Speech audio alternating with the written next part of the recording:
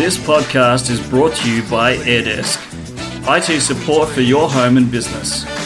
To give your business a help desk, visit airdesk.online or search AirDesk support. Hello and welcome to the Tech Authority Podcast. I'm Andrew Brown, your host.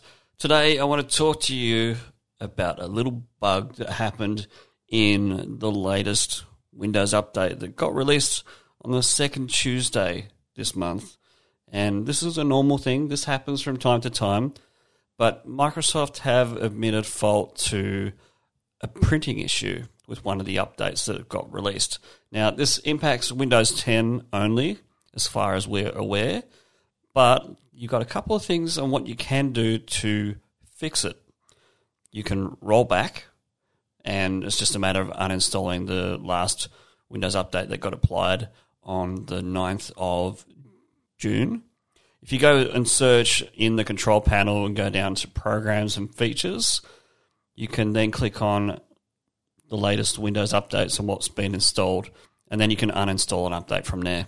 So it's just a matter of finding the latest one from the 9th of June or whenever it got installed.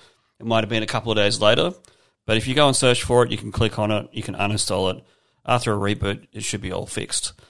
The other option that you've got is you can download a patch, which is also available from Windows Updates, and it's an out-of-band optional update, so it'll give you the option if you want to download it or not. Now, this is only impacting old printers, so if you have a printer that's 5 years old or older, it's going to impact the printing in Windows 10. So it's a really simple fix. You can either download the new patch or you can uninstall the Windows Update that got released on the 9th of June. Thanks for listening. We'll be back tomorrow with another podcast episode. Bye for now. This podcast is brought to you by AirDesk, IT support for your home and business. To give your business a help desk, visit airdesk.online or search AirDesk support.